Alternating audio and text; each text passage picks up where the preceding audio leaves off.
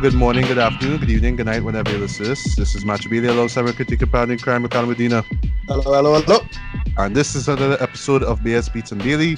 And I don't know if you guys can pick up on it right now, but just getting over a little sore throat here right now. I shouldn't say little, but like as soon as I came back from a vacation, like I don't know, sinuses and sore throat and just all kind of madness. So I'm over it right now. Well, let me just say 90% over it, but just have a slight little tinge right now. So if my voice sounds a little bit weird, that's why. And boy, oh boy, we have a lot of stuff to talk about because I mean it's been what 2 weeks since we met up online. Yeah, but I mean, the stuff we miss is not the biggest miss, so ever. True. So for one thing, I did not see First Man. I really wanted to check it out before I left for vacation, but couldn't, unfortunately. So you could just do a quick review of it. So I mean, sure. Seeing that, well, not seeing that there isn't much to talk about with the show, but just that it's been 2 weeks since it came out, so really don't have to spend too much time on that. I caught up with season 2 of Castlevania, so I'll share my thoughts on that. Same thing with Chilling Adventures of Sabrina, which was one that I was excited for. And I also checked out a feature film that was released 2 days ago, the time it's recording, on Netflix called Outlaw King. Okay. And 2 reasons being why I wanted to check it out. One, because of the story, which I will get into later on.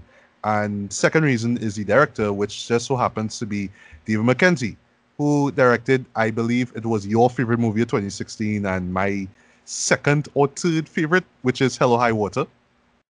Right. Yeah, and yes, it does reunite. This film reunites him with Chris Pine as well. Yes, Chris Pine is in this movie as well. So I'll share my thoughts on that. As far as theatrical releases go, you saw The Girl in the Spider's Web. Right. But in my case, I had to flip a coin. I was like, it was either this or Overlord. And just haven't seen that trailer. Well, even though I didn't see it when it came out, but I was just like, okay, I need to see this movie as soon as. Yeah, flip the coin, Overlord won. So I checked out Overlord. You saw Overlord as well, too. So, we'll share your thoughts on that. So without further ado,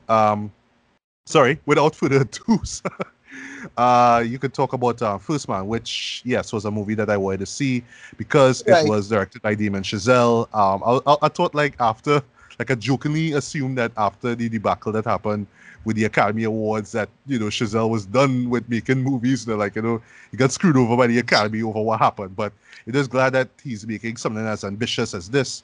And also with Ryan Gosling as well, Yeah, the thing is, it's not like he was cheated or anything like that. I mean, and he seemed to capitulate, to the situation back in the Academy Awards.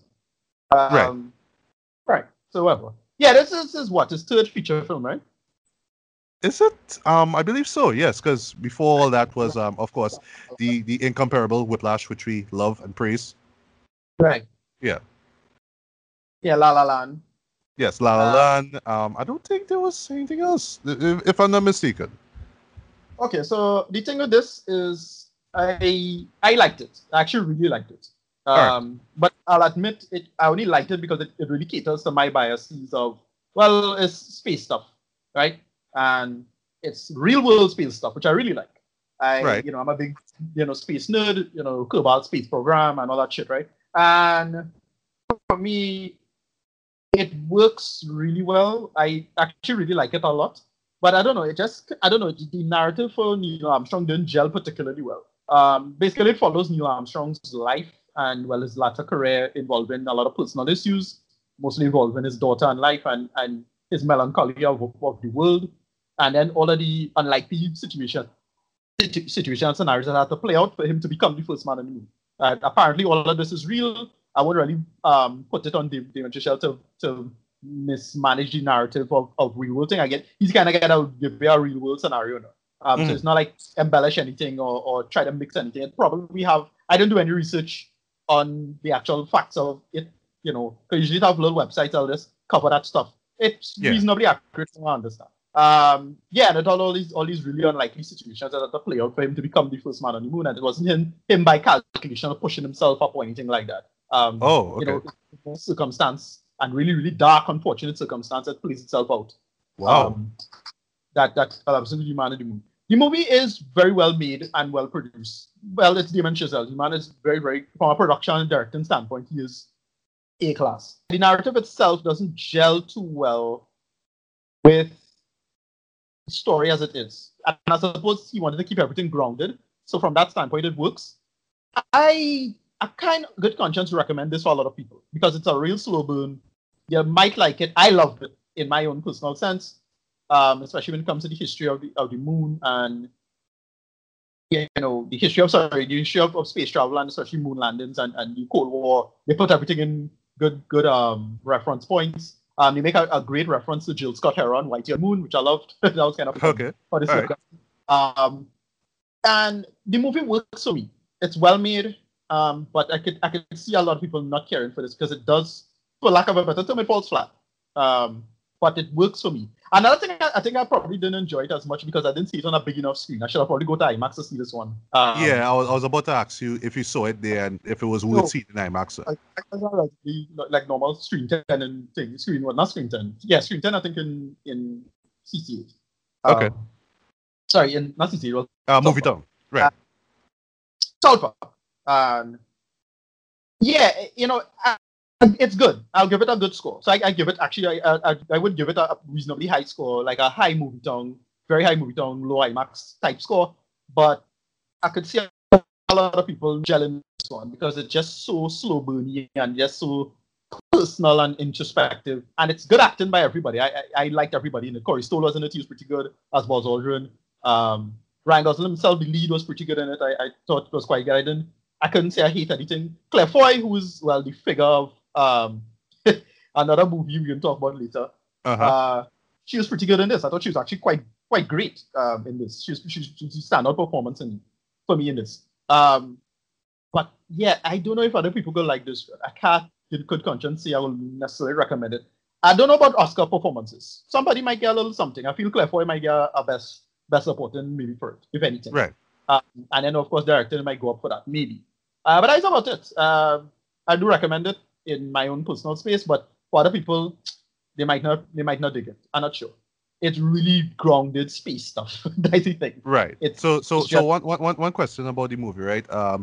Is it like, okay, so I haven't seen Apollo 13 in ages, right? But like when that movie came out, it had this kind of romanticized, well, for lack of a better term, of space there. So like you didn't need to know too much about it, but it's just about these people that you like and in space and the situation kind of stuff. Now, everything in this is grounded. Like, it's scary in the sense of, yeah, holy shit, the man is out in space and trapped and he had to solve problems while bullshit going on, and anybody else would have fucking panic and most likely die.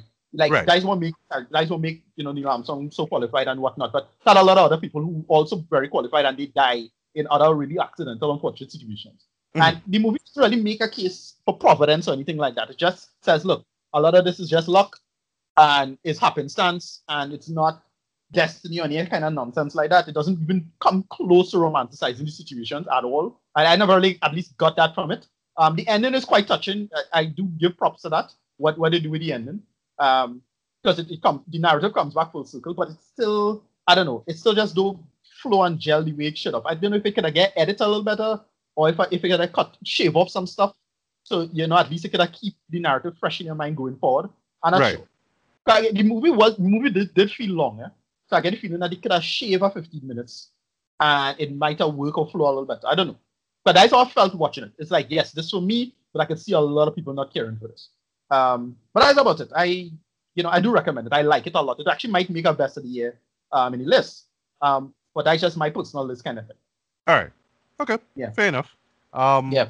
Well, I don't know if I'll be grateful enough to see it on the big screen, but when it does come out eventually on home media, I'll give it a look, because I really like David Chazelle, and I just like his ambition and what he puts into movies, to his movies. Sorry. So I was really curious for this one. But I kind of not surprised that not many people would actually like it or understand it, I guess. But whatever. All right, so moving on now, I will talk about Castlevania Season 2. Finally got the chance to watch out the 8 episodes of Season 2. And I'll just jump in one time, right? So this follows right after, the 4 episode first season, where basically we were introduced to Count Dracula, well, in this case, Vlad Dracula Tepes, and, his his crusade against humanity after his wife was mercilessly burnt at the stake by the Catholic Church of this particular town called Wallachia. Yeah, this particular town or city, whatever you want to call it, right? So in that season, we were introduced to Trevor Belmont, who was voiced by Richard Armitage, or Armitage, whatever you want to call it. We were also introduced to Cypher Belnadis, who is the female member of this group called the Speakers. Their job is just to more or less kind of collect historical, aspects and just more or less they are the orators when it comes to like history at that time now. And they know a lot about his magic and history and all that kind of stuff, right? And then we also introduced to Alucard, right, who we learn at the very end was the son of Vlad Dracula and his wife, and he was pretty much like asleep in in this particular castle. And just basically him being this legend. I think they call him the sleeping warrior or something like that, right? And it's just the three of them kind of banding together to stop Vlad and his demonic forces. So we continue now with season 2. I love how it opens, by the way, where like similar to season 1, we get a little flashback now involving Vlad's wife. I love where basically the same old woman from season 1 shows up.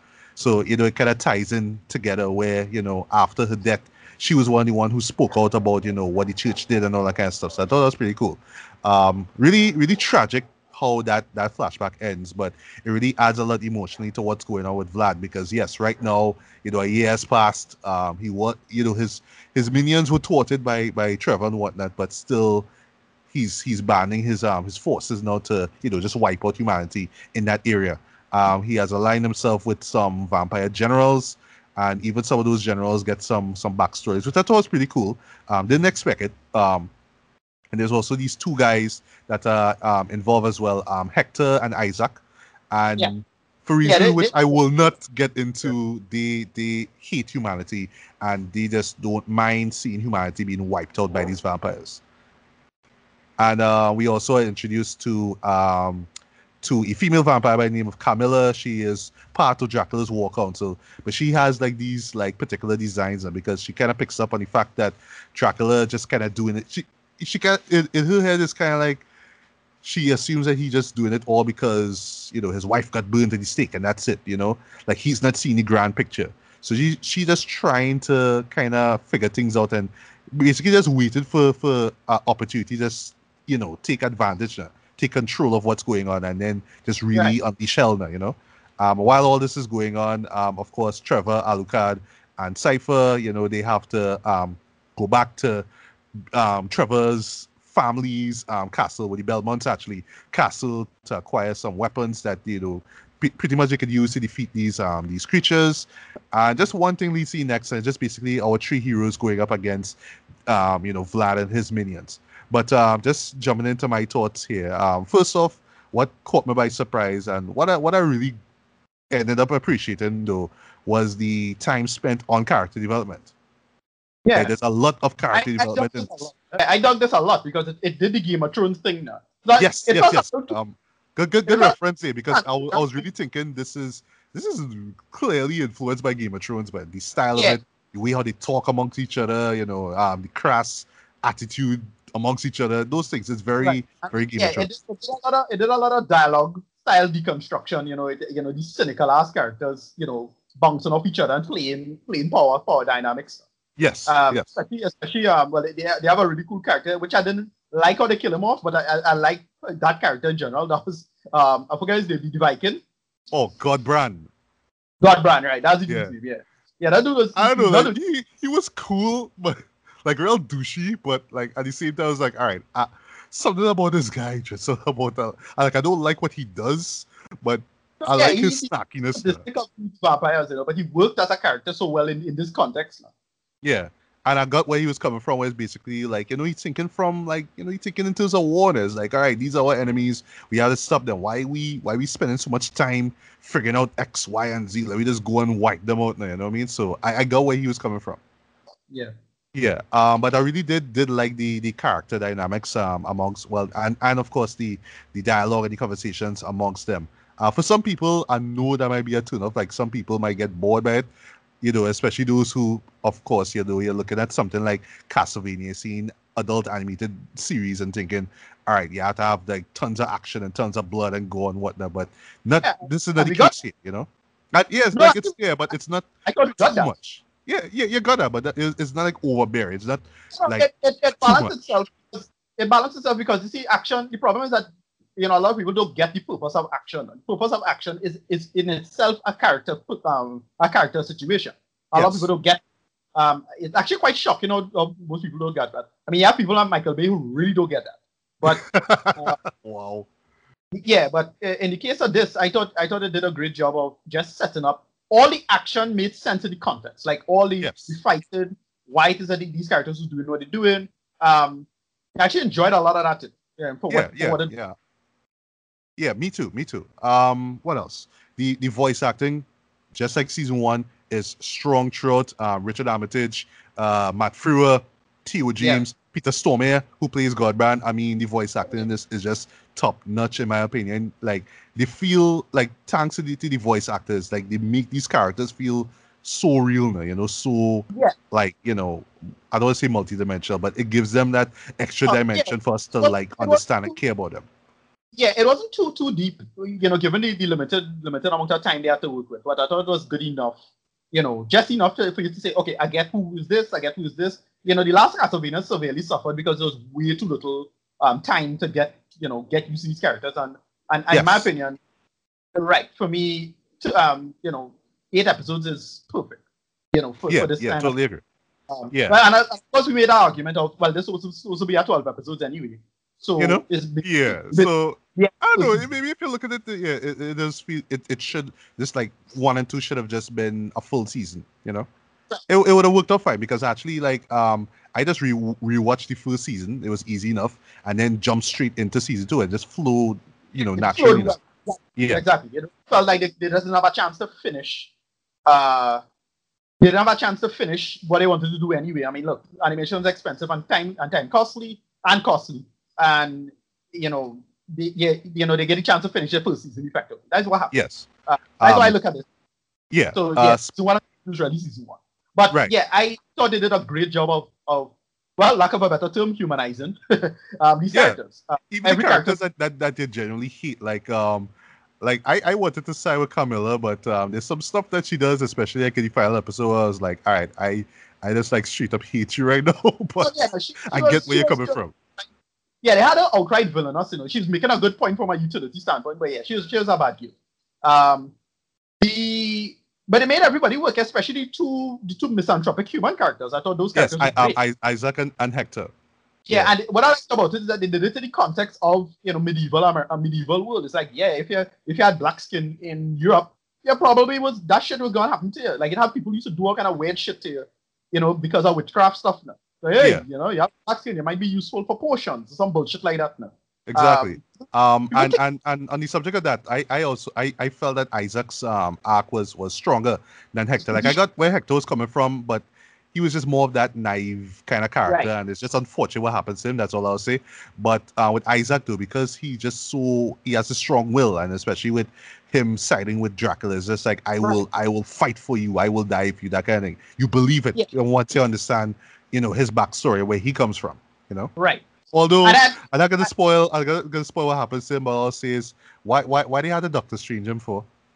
no, but It's Doctor Strange syndrome. Like, come on. I thought that worked well from Dracula's perspective because again the character who did surprise me, I was surprised that they made the most human was Dracula himself. Holy shit, Yes, he had such a yes, great yes. arc for this season.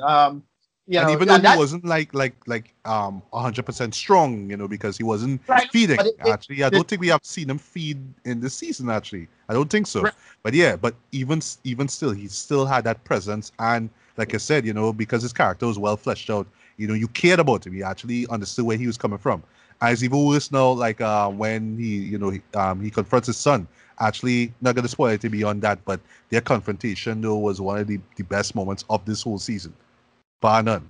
I love what he did with Alucard as well. Like, you understood where he was coming from as well. You know, his being so reluctant to help Trevor and Cypher. But at the same time, it's deeper than, oh well, my father's bad. I want to stop him because he's bad. There's layers to it. Yeah. They give everybody a good arc. Alucard's arc works. I didn't care for Alucard back here. I get the whole point of his character anyway. He's supposed to be a douche. But I think they didn't spend enough time, but again, only 8 episodes, however, on that, him being too sympathetic. But you know enough to accept the information anyway. I thought we would have got more Belmont stuff, but we only got the Morning Star, which was pretty fucking awesome. Oh boy. Yeah. And what they just did a bunch of nice little great callbacks to the games and the franchise. So they most of even a little musical section and all too. It's like, oh, that's for the game. Okay. Yeah. Musical song from the Super Nintendo games, and it's like, oh well, would. I dug this a lot. I mean, it's not too much to talk about because it's just a straightforward arc for what they did. But because 2 things. One, it just gave enough character motivation stuff to build up these characters and have you enjoy them. 2, I thought the animation was pretty awesome and it was. Couple of moments where they kind of slip, like quality just kind of dip a little bit, especially with the fight scenes in there, but nothing too serious to get out of the show. They skipped some frames, but I thought the action was great. Like the justification for why characters, how they fought, what they was doing, all the spell stuff was cool. When the Morning Star got into action, it's like, that kicked a lot of ass. It did. And then you get to see Alucard in action, which I really love, especially that last sequence with him involving a sword and wolf mode. It was badass. Yes, I love that. Yeah. I just thought they just did enough for me to enjoy this. It was short and sweet, just enough. Not too much. And straight and to the point, you know. Yeah, it didn't overstay its welcome. It had a simple plot. It continued straight from the events of episode 4 from last season, and I was like, all right, perfect. I love this. I'm gonna give it a really high score, 9 out of 10. All right, well, I would give it a light 4 out of 5. I really dug the season here. If I just have like one gripe, like I don't want to call it a major gripe, but it's not minor neither. It's just somewhere in the middle. Is that similar to season 1? It does feel like first half is heavy on exposition, while the second half is where things start to get intense and you get more action and more violence. It feels very similar, but then in this case, because 8 episodes, it does feel like the first 4 episodes is just like setup and building of tension, and then the other 4 is just when things, just go awry now, And for some people, it'll be like, all right, kind of want to see some action. Why are they still talking? You know what I mean? That's why I use the Game of Thrones reference, because even them do the same, have that same style as well. Like, we're not saying that the first half nothing happens. Stuff does happen, but just like with Game of Thrones, the real stuff takes place in the second half, right? Once you get the characters and the motivations, all that kind of stuff. But all that aside, though, the story is still well written. Characters are well fleshed out. Animation is on point. Music, by the way, by Trevor Morris, excellent across the board. Like 4 out of 5 for me. I totally dug this. I want to see what they do next with season 3. Seeing how this season where they stopped at now. I'm really curious to see where it goes from there. But this is solid business. Highly recommend that you check out Castlevania season 2. Yeah. Right. So on the flip side of that, now now we'll talk about Chilling Adventures of Sabrina Boy. You got around to seeing the whole watch on the whole series, or you didn't finish it? Yeah, watch it. Yeah. No, well, you want to fill us in on what it's about? Right, yeah. So it's basically, is this a proper spin-off to Riverdale? Not too clear if it was. It is, right? No, but I do see this. Well, I could easily assume, I should say, that this is a companion series to Riverdale. So they may do some crossover at some point in time. I mean, they've done it in the comics before, right? So why they can't do it in live action? No, yeah, she's an Archie character. She's effectively Archie character, right? Yes. Yes. Basically, you have this character, Sabrina Spellman. She is half, quote unquote, mortal, half witch. And she basically she has to go through something in the beginning of the story where it's involving her birthday and a little signing of a certain contract with a certain Dark Lord.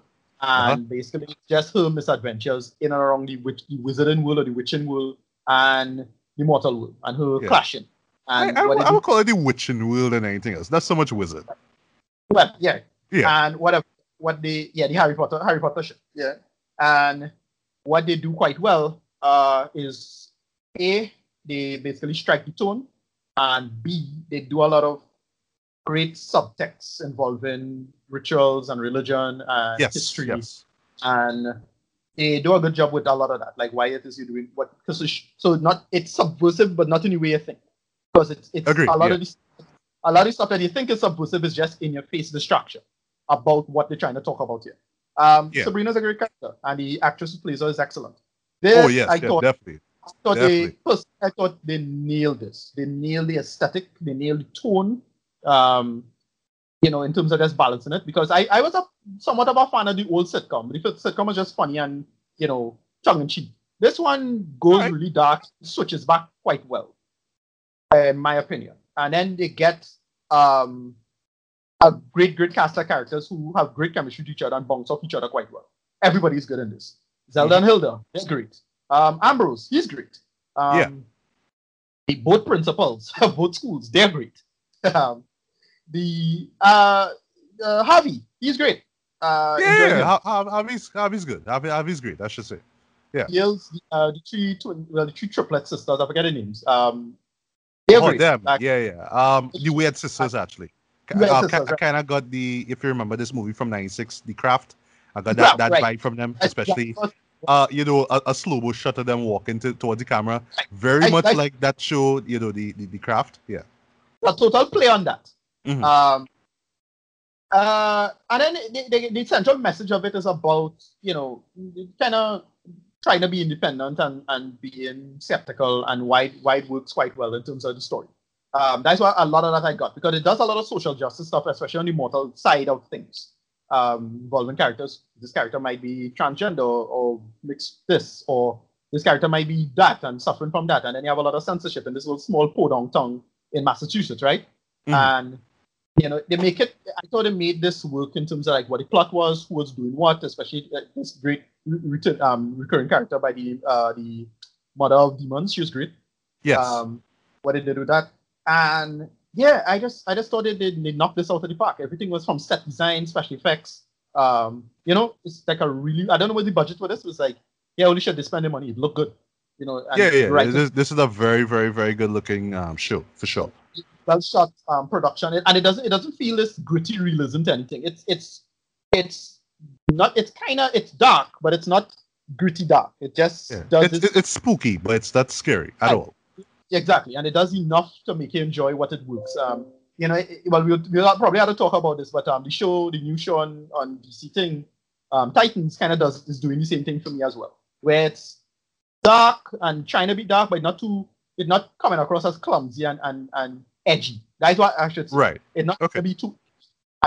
It's shocking you, but shocking you in a clever way, and it's still tongue in cheek, and it's still funny, and it's still charming in its own way. But they make it work. I dug the hell out of this.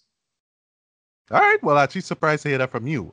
Because for one thing, for me, this generally for me, really enjoyed it, but I didn't love it as much as I wanted to. But this is a bad thing, right? So just to get the flaws out the way, and these are just minor flaws, by the way, but just little personal nitpicks for me. I know I keep saying this with Netflix shows. I kind of feel like, I just like a broken record right now. But sometimes, just the length of these episodes could get to you. You know what I mean? Because these only a few of these episodes clocking about a full hour or hour and 3 minutes. Some of them clocking about 50 minutes or so. I think there's actually one that is under 50 minutes. But the length of these episodes do get to you. They do get to you. Right. Which makes binging it, which I tried to do, but it didn't quite work out as well. I actually got really exhausted near the end, so I had to take a little break and then come back the next day to finish it up. No. For me, I didn't binge it. I was I think I just did. That's what thing I did 5 and then 5. I think I was watching it enough. I think I did 5, 3, 2. I was like, okay, let me just pick this eventually. But no, I should have done that. This could have probably be a little shorter, maybe. I'm not sure, because they had a whole episode dedicated to stuff that wasn't to the central plot. But you get why it was there and it was fun. It had a whole episode involving a dreamscape. Yeah. But that didn't. That was cool, That, but really didn't add anything to the but it full didn't- story. yeah, I should have cut that whole episode, but it was still a cool episode. It's just still very clever, well written. And it had a cool scenario. So Yeah. I still enjoyed it. But yeah, you could have probably cut that episode if you wanted to keep everything bare bones and have it flow better. Maybe. Yeah. But Yeah. stuff like people like, so I don't really have a big issue with it. Right. Um, And the thing as well for me, like, these episodes really work as hour long stuff. Like, you would think, all right, so since you're trying to do like your version of the old series from the 90s, which is kind of true and kind of not true, you'd think they will go for like a half hour format. It's like, nah, this thing actually works as a full, hour long episode. It's just that, if you try to binge it, it will be challenging to you. Just because of time one. Again, the medium does dictate, unfortunately, the phenomenon. So, I can understand why it's the length it is, because Netflix demands whatever viewing time for whatever person, blah blah blah, right? Yeah. Stuff like that. That is why you get the feeling it's designed like that. It have this real awkward feel to the timing. You ever notice that? Yeah, because it's about running it straight through. They're assuming these numbers now. Yeah. Right, stuff like that now, especially when you're making stuff. I remember having an argument with somebody, I'm not going to name the name, but they're pretty high up in film, and they try to shut me down by saying, oh no, TV shows need to be blah blah blah, and I was like, yeah, no, we're not in the 20th century anymore, we're in the 21st century. My product is this length because of that. I think I'm being validated by seeing how the nature of the show is. It's like, no, Well, if you're stuck on I wonder if that person misses commercial breaks or wishes that there were commercial breaks in Netflix shows or something. I have no idea. Because that's the whole point, is that no, it's not supposed to be this length, it's supposed to be that length. And it works better at that length. So I remember arguing, the person was telling me, no, your show need to be 20, I forget what it was, but he said something along the lines of 26 minutes or 24 minutes or something like that. I was like, no, 32 minutes is thing, because I don't really care about that. Who cares? 32 minutes, he's saying it's awkward and so on. So it's like, no, bro. That TV network shit don't exist anymore. I have no intention to put my stuff on that if that's the plan, right? I never do that. I'm living in it's not 1994, right? So stuff like that. Again, I'm validated with seeing how the nature of Netflix is. Now I have no idea how long Netflix will last or blah blah blah, but you get the point, right? All these shows are designed to do this shit, and that's why I don't really have a problem with the length, but it does feel a bit clumsy and awkward given the length. I will concede to that. Yeah, or like you're right, because there are some episodes or like some scenes that kind of feel like padding, like you're just stretching this out because we need to hit this particular time frame, and then we cut the credits, Yeah, and that's along the lines I was thinking. Is that no, you're not necessarily a slave to your quote unquote creative passions, none of that bullshit. Sorry, you live in the real world. And because of that, there's lots of subplots going on, and sometimes they tend to be a little overwhelming because you're trying to keep up with everything, but and then there was even a couple of little things that happened. I'm not gonna say which episode, but a couple of little plot points that happened, but that they never really follow up. So a couple of like relationships that don't really, they just kind of rush, what I mean? Just kind of happen just because that. Yeah, every time I see stuff like that, I will just assume they have it ready for season 2. Just don't take too long to address it. But although by the time that second season comes, I'll probably forget those things happen. But whatever. Right. Yeah. And another. Sorry, continue. They will bring it up, and I'll be like, oh yeah, right. That is something they talked about. Okay. Yeah. Because we're not in the 90s anymore, so they're not gonna do previously on. They're not gonna do that. You'll hopefully have the opportunity to go and rewatch it anyway. So whatever. Just make these assumptions if you're a big enough fan. Exactly. All right, I just have a couple small nitpicks. It's not a big issue. I just couldn't understand. I couldn't understand why it is that Zelda was American and Hilda was British, and they said they grew up. They didn't say they grew up with each other. Why it is that one was so British and the other was basically an American? Couldn't follow that. I know, right? Oh, by the way, the chick who plays Hilda. Right, Wonder Woman. Sorry? Hello? Yeah, Wonder Woman. She was from Wonder Woman. Yeah. Right, but I also remember her from Shorty Dead. Like I was watching the face, I was hearing the voice like, "Oh, you was what's her face's friend from Shorty Dead, right? Okay, picked up on a couple of British actors, but I just couldn't follow why it is that, because the thing is, I keep thinking, oh, they met each other late in life, right, and they grew up separate. It's like no, they grew up with each other, they went to school with each other. So why? What I couldn't follow that.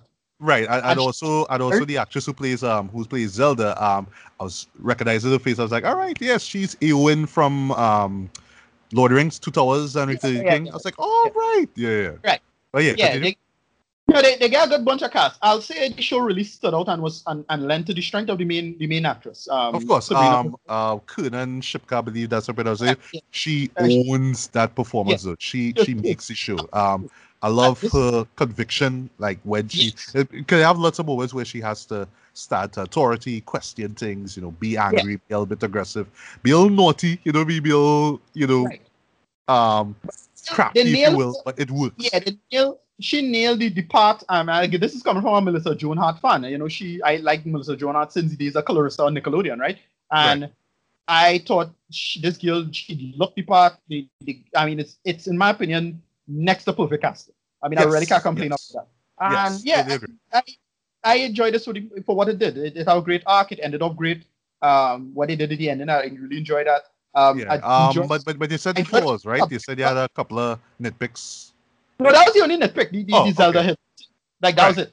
Well, sorry to cut you, but my second nitpick, once again, this is just minor, a little personal, is that because we're so used to the style of one season telling one full story arc, and you do get that, but because it's adventures, there's different little things that happen with Sabrina, and then at times you kind of think, all right, is this going to lead to something? And sometimes it does, other times it's just like standalone episodes, if you will, like that dream sequence episode, for example. Like, I take it that everything that happens to her in the season is gonna lead to something grander, but it's not really. It's just like you say, like in the title, adventures or misadventures, as you said. Just things happen, but they lead to a particular point, and then this is really what it's about. That you get that in like the last couple of episodes. Yeah, most of that stuff is just world building from my perspective. It's like, it have a demon that could do that, and it have a creature that could do this, and that's possible now. And these are rules that you play and all that kind of stuff. But now for the positive, right? Before we get to read it, I do agree with you. I love the subversiveness of the show. It's not too in your face though, but it's like at first it kind of catches you off guard, like the pre-seat and stuff that I know a lot of a lot of people might get a little like angry about, but it's the context of it. It makes sense. The praise Satan stuff is not the subversive part. That to me was the distraction. Is later on when Sabrina started questioning ideas and beliefs from the other side. Especially around episode, I think it's 7, it had something important that a character had to do, and you got the same, it's the same thing but in a different form. It's just the other side of the same coin. Right. Yeah, no, I like that. Because it's real. Why it works is that it's real skepticism. And that is what they really slip into the story of how to be independent and how to be skeptical in terms of thinking. And you're right. I love how Sabrina questions things. If she finds doesn't make any sense, she's gonna call it out.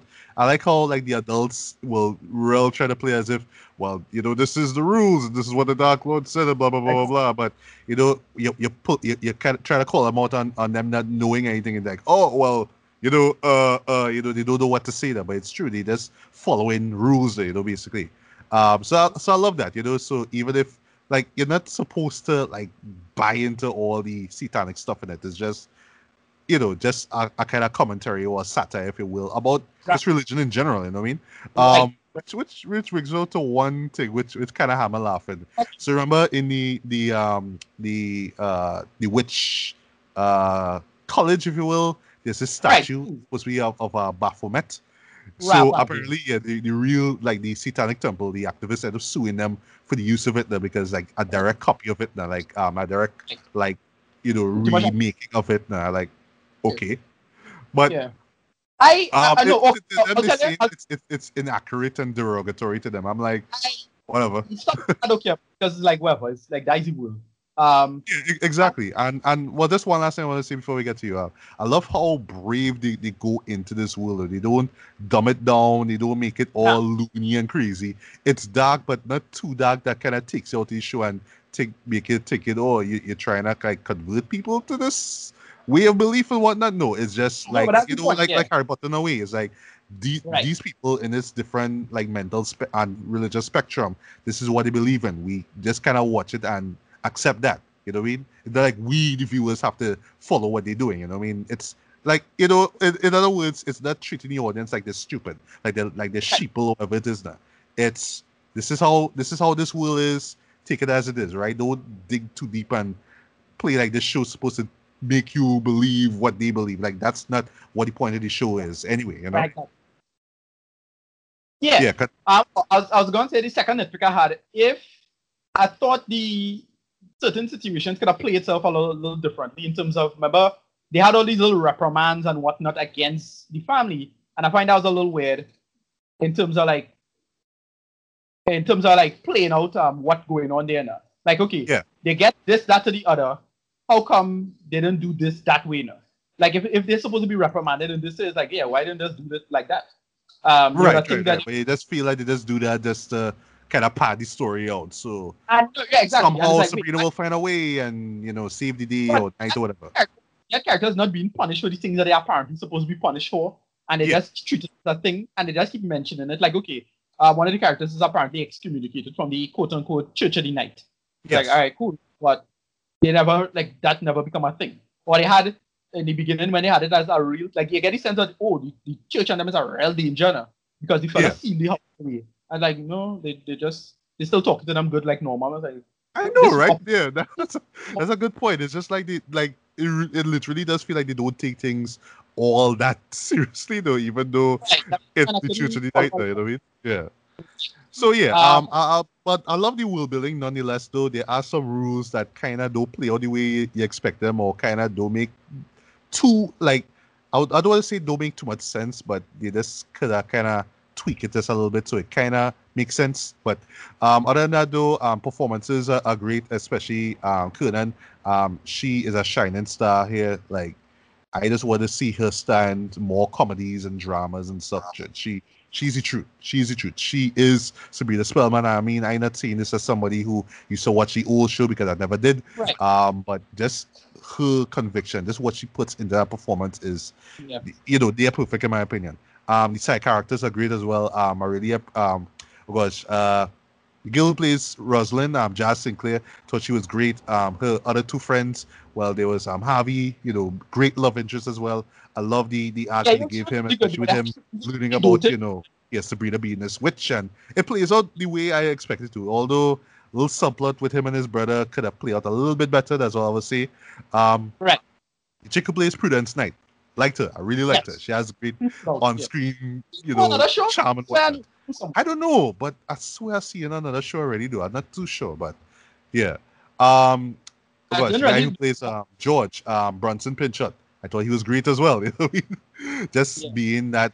Oh yes, and of course, I have to give credit where credit is due. Michelle Gomez, who plays Mary Wardwell. Round of applause.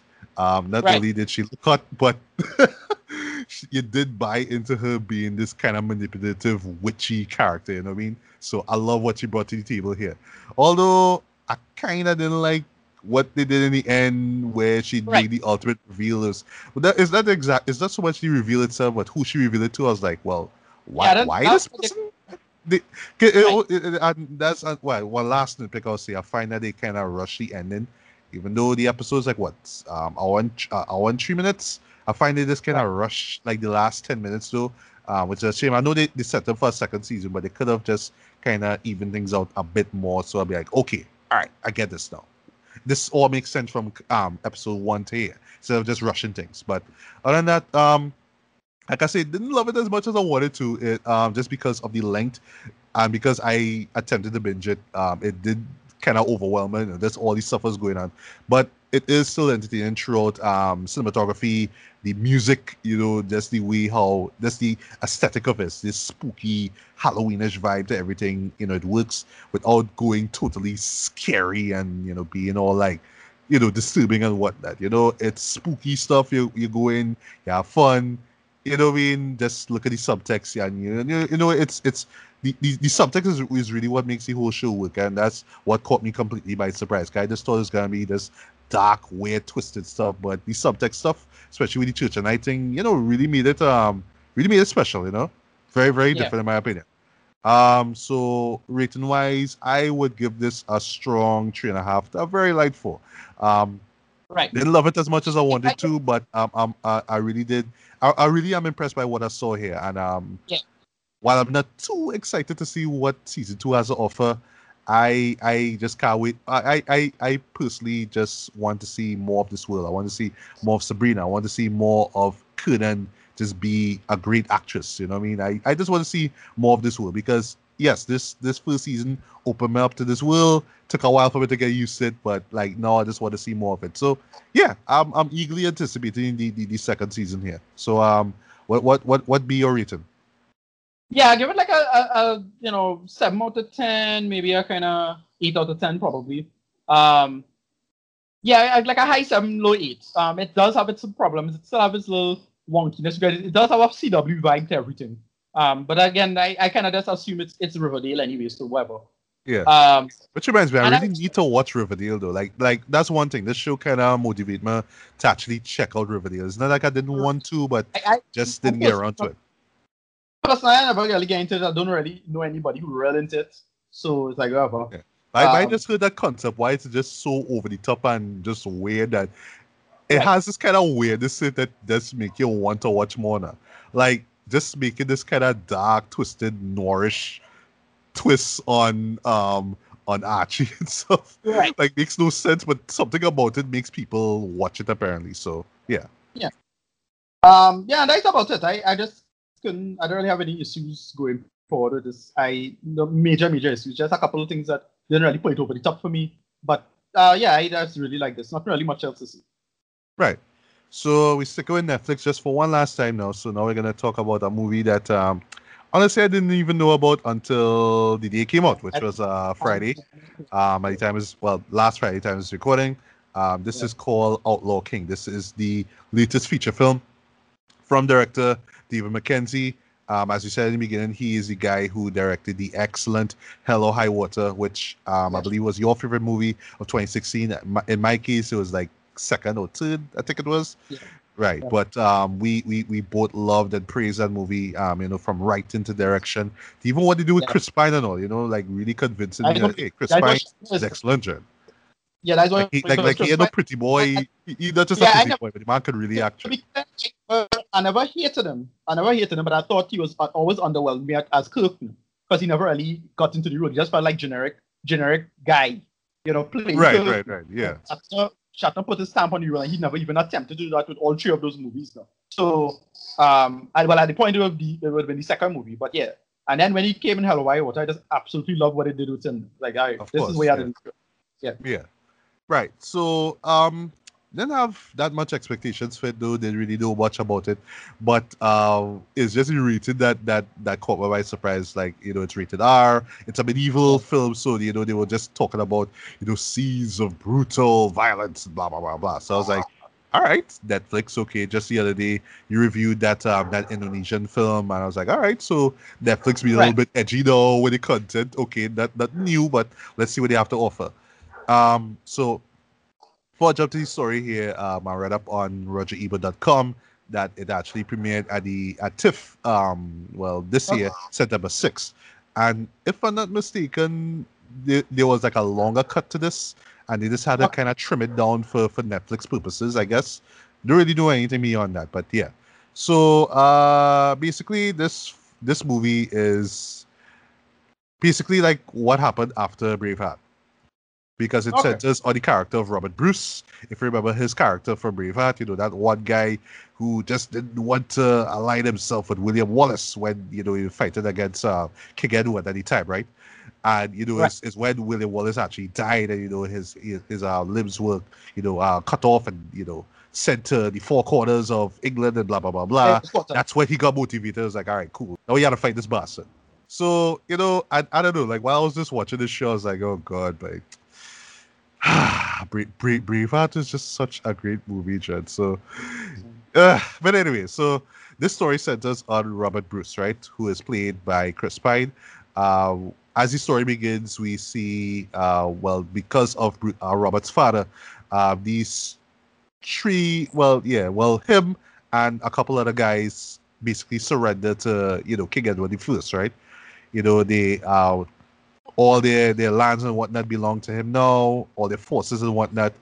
And basically, it was Bruce's father who kind of just set the whole thing up. But it was just basically to bring peace to the land. And around that time, William Wallace was doing his thing. but as you see in the opening credits, he just disappeared, right? So I guess this was. I think this is at a point in time in the Braveheart movie where he just went into hiding. He kind of retreated, if you will, and just kind of came back to wage war against the British forces. So yeah, so they give up all their property and armies, all that kind of stuff. Robert thinking, all right, everything is cool and whatnot. The king basically gives assigns, if you will, Elizabeth, Princess Elizabeth, who's played by Florence Pugh. I believe that's how you pronounce the name.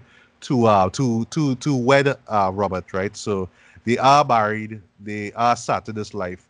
But then later on, they learned that yes, we now reach the point where William Wallace was killed, and his head and his arms and legs were sent to like the four corners of England. You know what happens at the very end of Braveheart, right? Yeah. Yeah, right. So that, of course, ticks off the Scottish people. They want to know what's going on. They want to fight. Now they feel that fire in their spirit. Now they have to go against King Edward, right? And Robert is one of the first people to say, yes, let's do this. He aligns himself with a few other people, one of them being James Douglas, who is played by Aaron Tyler Johnson. And I'm laughing because he basically just want to kind of outshine Chris Pine's character, and ultimately he does, but he just outshines him by just being so over the top with his bloodthirstiness. Like when he's in the battlefield, he's just like over the top. Now, he'll just stab a man and he used to be like, "You will remember the name Douglas. I am Douglas. I am James Douglas." You know what I mean? Because there was a point in time where one of Edward's men basically saying, "Well, I don't want to hear the name Douglas ever again." So because of that, like James is just like, well, and like seemingly every time I kill a man, I have to declare my name. I'll let the world know who I am before I basically stab this guy in the chest, right? And the movie just pretty much shows Robert's campaign against Edward, the skirmishes and the duels and all that kind of stuff, right? So I keep bringing up Braveheart because sorry, while I was watching this show, yes, I was reminded about the events of Braveheart. I wouldn't say I know everything about that period, that era of European history. But I was going back to Braveheart because I just remember certain characters and motivations, all kind of stuff, right? Um, so what I would say is just to get it good out of the way, David Mackenzie, like as far as directing goes, it's okay, right? It's not grand or anything like that really that really stands out too much. There's some nice overhead shots, I mean, it looks pretty good, right? You get the squalor of the times and whatnot, but it is contrasted very nicely with some gorgeous imagery, some exterior shots and whatnot, right? That's the only good I could say about this show. Okay, Because wow. this show is kind of a disappointment, right? Let me get to the story. The story basically feels like this checklist of, all right, this is a medieval film. Let's check everything that needs to happen. Okay, we need to show the bad guy doing something, and he's saying, okay, well, this is to bring unity to our people. So, yes, it opens with these guys surrendering, right? So they had to do that, right? Then you have to have the moment where, the hero has this one little moment of happiness when he marries a girl. Check. Then something impacts the family. Check. They're separated. Check. Now he has to fight to return to her. Check. Then something happens to her. Check. And it's just like this checklist of all these things that you like. If you've seen Braveheart, if you've seen 300, if you've seen anything with like old school warfare and all that, you've seen it all with this movie here. It just plays out like a checklist. And because of that, the film itself and the way how it's edited, God, my jeez, it just feels like it's just all these moments, right? And because you have to be versed in all this stuff, you have to know everything that happens. So like, oh yeah, I remember this is what happened in 1304 when this happened, and this is what happens then. But unlike Braveheart, you don't get enough moment, you don't get enough time to let these characters breathe, to let the scene breathe, to make you really feel the weight of what's going on. It's just like, okay, this happened, check, move on. This happened, check, move on. So scenes will last for like about 2-3 minutes. You know, well, there is a great opening, like a long take that they do. Yes, they do attempt a long take. I thought that was cool. They got a pat to the back for that. But then that though, from there, it just feels like checklists. Like, all right, so we had to show Robert with his wife, check, and we only get like Right. 2 minutes of them together, check, because we have to move the story along. And you know, the movie itself clocks in about roughly 2 hours, right? I could tell that it cut stuff out, but I don't even think that the stuff that was cut out really would have make that much of a difference just because of the way it's told, you know? Because like take Braveheart for example, like you look at it and it does not feel like a history lesson at all. It feels like this is a real situation with real characters that lived, right? And you Right. get to understand what's happening, what motivated, King Edward and Robert the Bruce and William Wallace and all these characters. And it was time for you to laugh, time for you to cry. Like I am one of the few people that would say the last few minutes of Braveheart will bring the bad tears out of me. Like it is a Yeah. genuinely sad moment. Like, but just you don't get none of that in this movie. You don't even get any moments to really feel that weight. Things Yeah. happen. It's just like, all right, well, we have to show these soldiers doing something bad, like pillaging a village. All right, we get like how much? How long does he go for? All right, 2 minutes. Okay, next scene. You know what I mean? Like, and I'm not saying that you have to stay long on these scenes, but oh gosh, man, just have a sense of peace and have a sense of all right, you're telling a story. You're not telling us it's not like a paragraph in like a history book, for example. And that's how these scenes feel like. They feel like paragraphs. All right, this happened. Yeah. All right, you highlight the scene, or you highlight the words. Okay, now we cut to the next paragraph, the next scene. Highlight that next scene. You know, it's like Yeah. literally like this is you like All of trying you. to basically like, you trying to remember all this stuff at exam, and at the end of the day, you Yeah. just want to be entertained. You don't want to feel like this is like some kind of exam that you're trying to Yeah. How, prepare for. how long is the movie? 2 hours. Oh wow. Yeah, Well, it's wow. 2 hours, and it's still and that's the shocking part about it. This movie is 2 hours, and it still feels rushed. It still Yeah. feels like there's just moving at this breakneck pace, like almost like you're like how we was talking about before with Sabrina and them trying to reach a time frame. It's almost like we have to reach this 2 hour time frame, so we have to just let scenes kind of just play out, and then we just edit. We cut here and then we move on. We cut here, we move on. We will see this thing happen and we stop it and then we move on to the next scene. I was like, why, Jen? Why? You either just take the stuff out that just not necessary at all, just for the story to move to flow properly, or I don't know, you just make the show longer. You know what I mean? Just do something, right? Um, but yeah, the editing just does not work. The story is just so by the numbers and just like a checklist. You just don't feel the weight of anything at all. I just didn't care for any of these characters. Like you want to care for Brewster, you know me, because of his campaign about his mission, but because they just move at this at this pace, and because it's told in such a generic way, you just don't care. I'm sorry. And no offense, Jen. I mean, Chris Pine is a great actor. Like he looks the part, especially when he beard and whatnot. He looks like, like somebody who would come out of that era. But my God, boy, his character was just so flat. It's just like, all right, I have to look stoic. I have to look serious all the time, and that's what he does. I have to talk in this way because I'm stoic and I'm serious.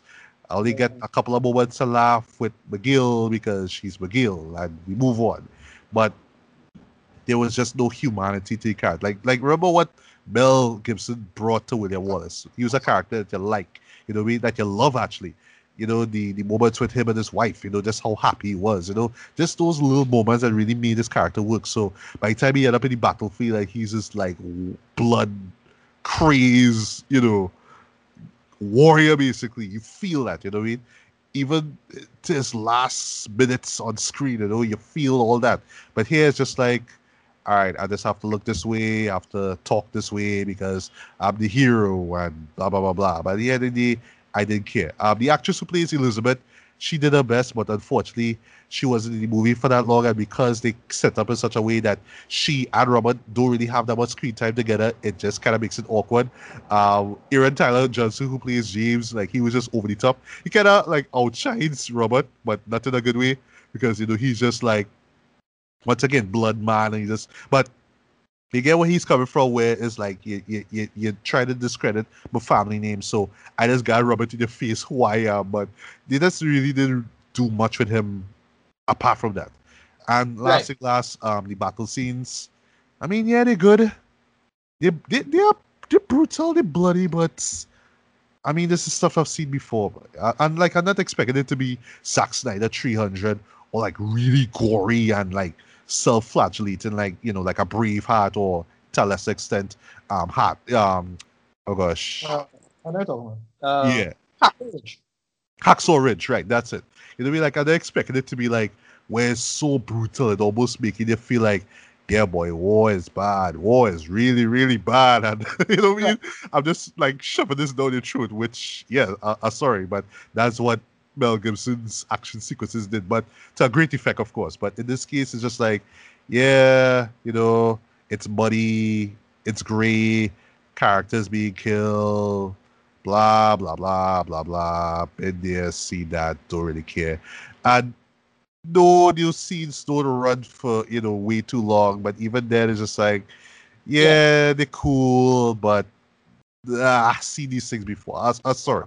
And because you don't really care about the characters, they just feel like just what they are, just one-dimensional characters fighting and stabbing each other up because that's the genre. That's what you come to see. But yeah, boy. So while I would say this is one of the worst movies I've seen this year, this is a huge disappointment. But I mean, just given the director and what he showed us with Hello High Water, boy, this was just step down by it. So yeah, so real sad, unfortunately. Boy, so. I think Netflix still have me on the fence about how this stuff is becoming. You would think that stuff like this would be a much better quality film, and yeah. So Netflix was actually dead for some projects. Yeah, because I don't even think this would have worked as a theatrical release. Like, seriously, what do you think about this? It's just like, nah, this won't work way at all. I was like, well, that don't make any sense now when you go for 2 hours. Yeah. I was like, boy, that means this was just poorly thought out as a project, and you're wondering if Netflix factored into that. I don't know. Yeah, had to be, but I don't know, boy. I just really wanted to like this thing, but I mean, the script, the narrative was sloppy. The editing was way sloppy. Acting was just felt basic and uninspired. Didn't really learn much about Robert De Bruce and his campaign. It's just checklist after checklists. 1 point, 1 point, 1 point because it's a genre, so you have to play these beats. You know what I mean? And that's why I got, unfortunately. So for me, this gets a very light 2.5 out of 5, man. If you have not necessarily on Netflix, I guess you could check it out. If you like, this could have been a perfect companion piece to Braveheart, boy, but unfortunately, I didn't really get much out of it. I didn't really learn much about Robert anyway. It's just like the first act of the film, which basically is like the mid to the end of Braveheart anyway. But just from Robert's perspective, that was kind of cool. But other than that, really doesn't add that much to the Braveheart story. And all I would just say, just like I said on Facebook, stick with Braveheart. That's all I have to say. Just stick with Braveheart. Yeah, just a pointless addendum. Yeah, it is. It's sad, boy. So I know, but I mean, David Mackenzie, yeah, still have faith in your Dread, but I don't know, but pick a better project next time, Dread.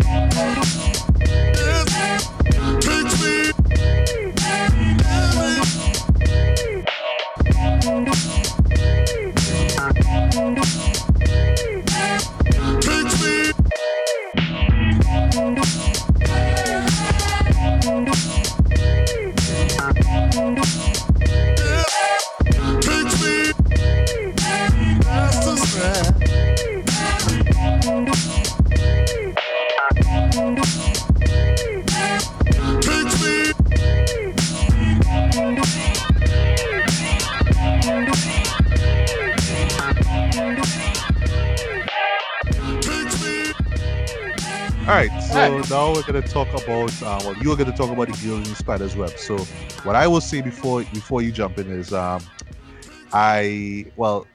I wouldn't call myself the biggest fan of the Girl with the Dragon Tattoo trilogy. Well, I actually only saw the first. Well, I'll talk about the Swedish one, right? I saw the first one. Noomi Rapace was in it. I think it was her, right? Yeah. Was introduced to her through that. Really enjoyed that, and I only watched that because of the remake that David Fincher did. And I don't know, like I am one of the few that kind of felt that movie was way too overhyped and overrated. Like I watched it, I was like, David Fincher's The Girl with the Dragon Tattoo. Like it was well made, well shot, everything, but I just find it was just way too overhyped. But like the hype machine that went with that movie, the advertising campaign, and then when you see this, like, all right, that was it. I went in relatively blind, but I remember just digging the hell out of it when it came out. Now. But you didn't see you didn't see the original film. I didn't see it at the time. I watched it. Oh, right. Okay, well that explains it. Yeah. Yeah, but I still prefer the American version over that. Yeah, well, the American version did some great things. But what disappointed me is that the end of David Fincher's version clearly set up for a sequel. Well, in this case, it would have been the other two movies in the trilogy. But Sony, being the smart people that they are, was like, nah, we ain't doing this no more, Joe. Cancel that. So, to my surprise now, in 2018, not only are we not doing the two sequels, but we started a fresh new story. And I think is based off of is it from an actual book that exists? Right, exactly. What they did is they decided to just do the different, because the series has two separate authors.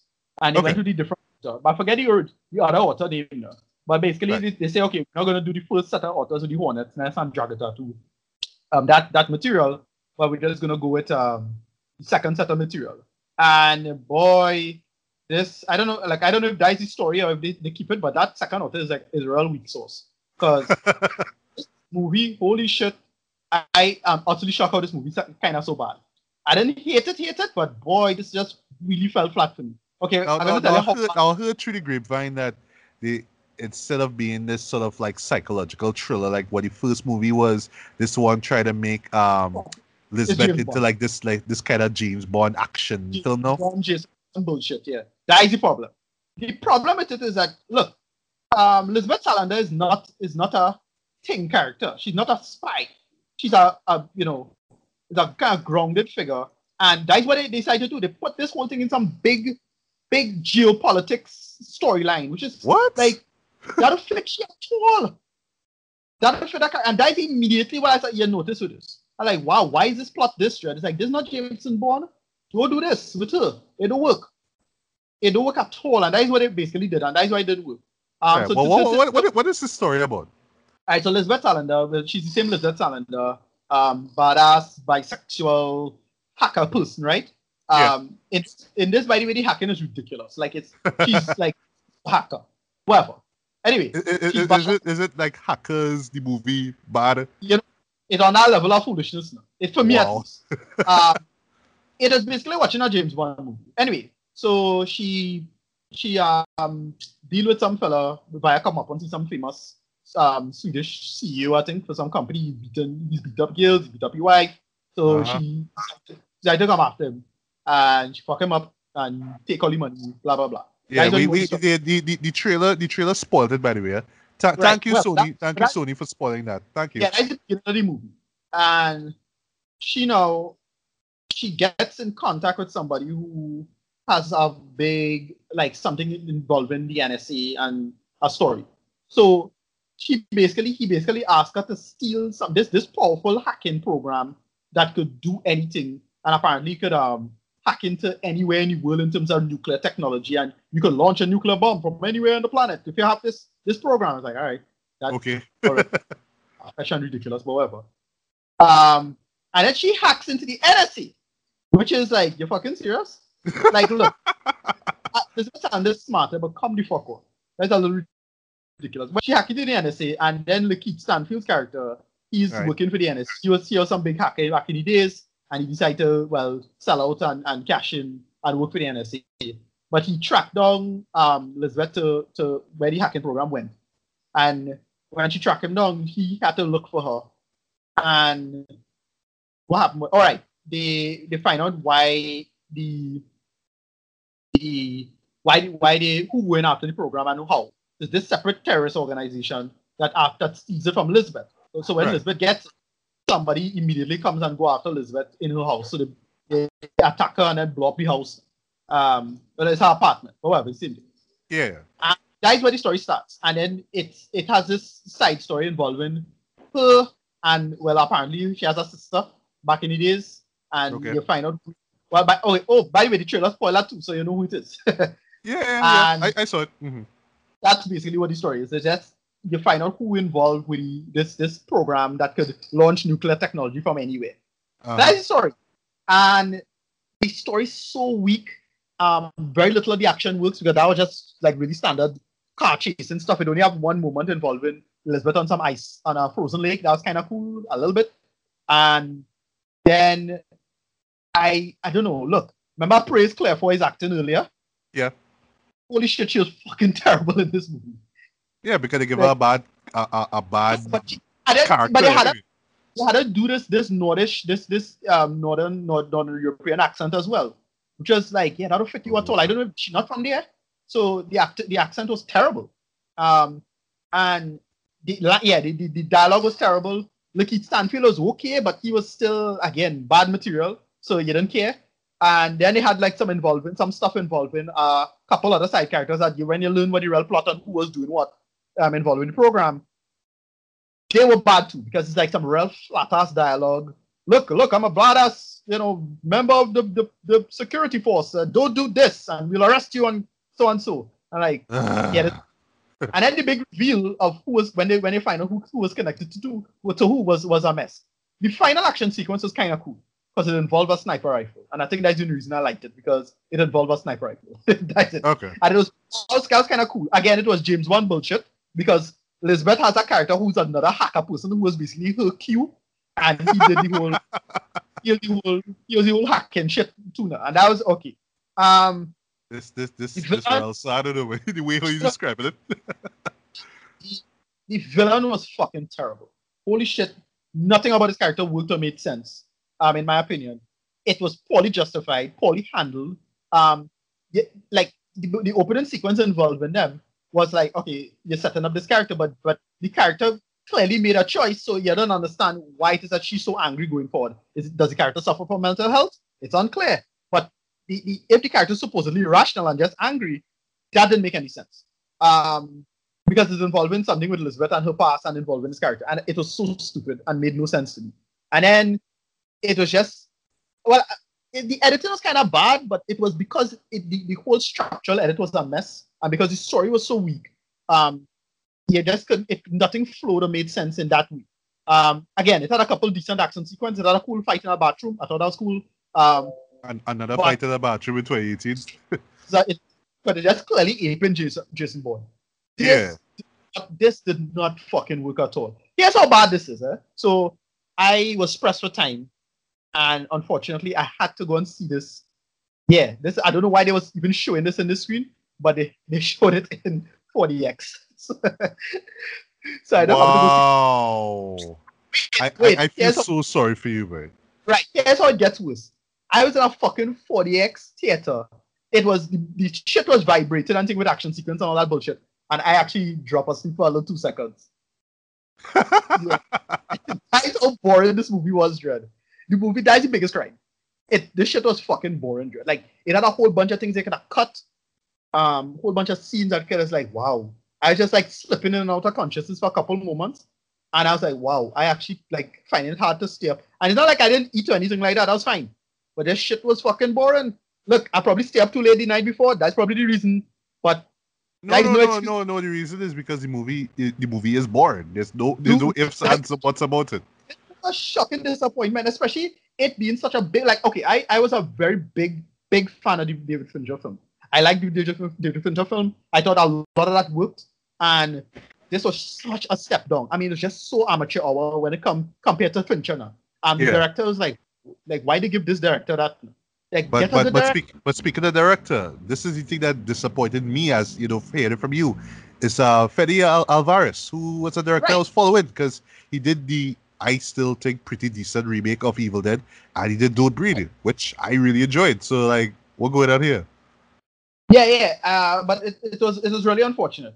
This just didn't gel together particularly well. I don't know. I don't know. Just read it. Just be done with it. Read it.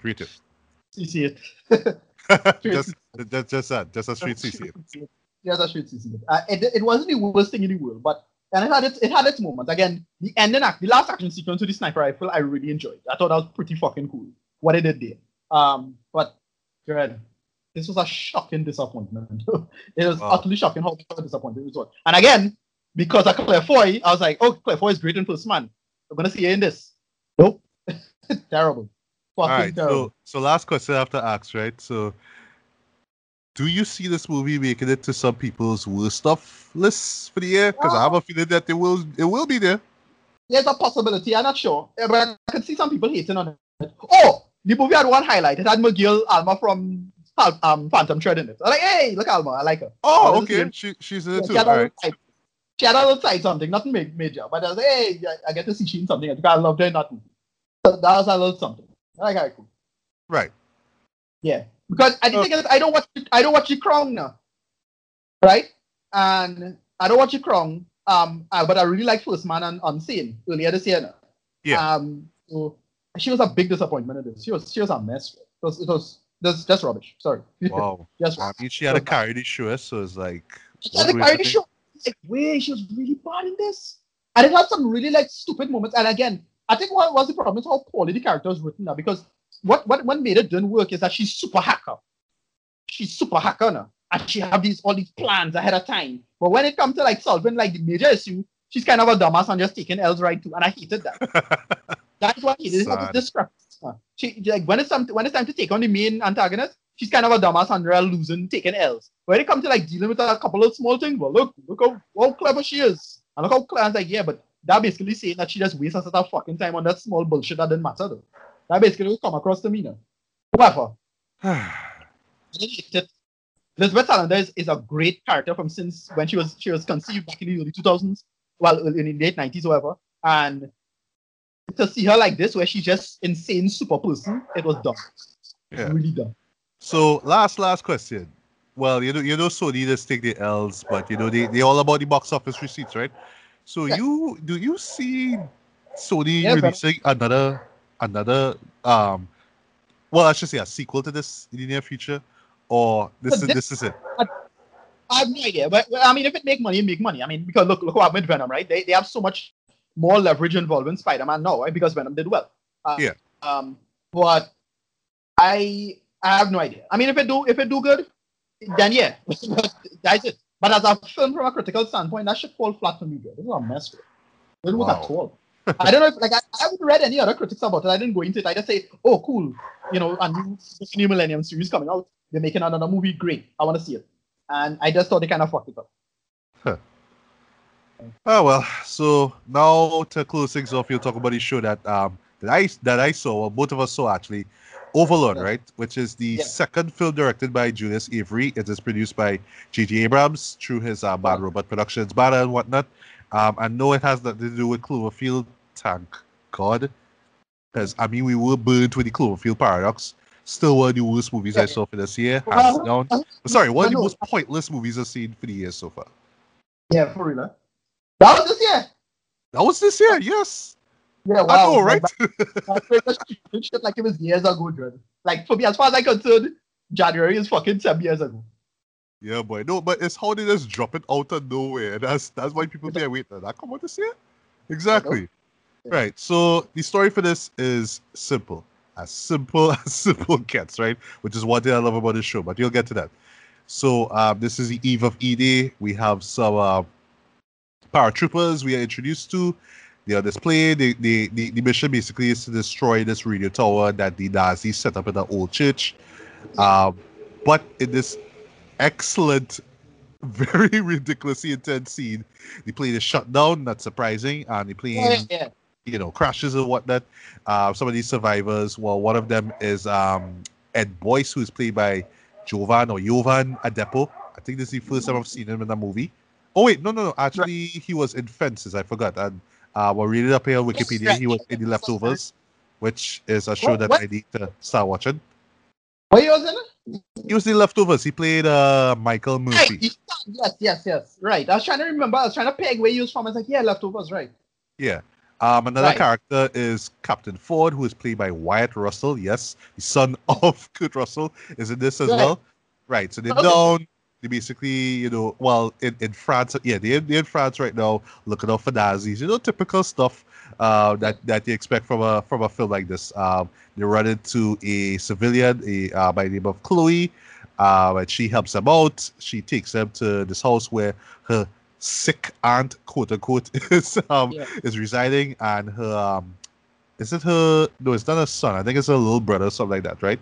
So one thing leads to the other. Some Nazis end up coming inside. They kind of apprehend them and stuff like that. One thing leads to the next, and then while they go into the actual church, they learn that as the trailer so brilliantly showed us, there's some nasty, freaky experiments going on involving reanimation of dead corpses of soldiers or whatnot. Reanimation is perfect, though. It's for that statement. Yeah. Yes. Yeah, so basically this movie is a World War II war. Well, it's a war film mixed with, what's he looking for 80s schlocky, bloody, just reanimation / zombie goodness, and that is what Overlord is in a nutshell. And to be clear, I dug the hell out of it.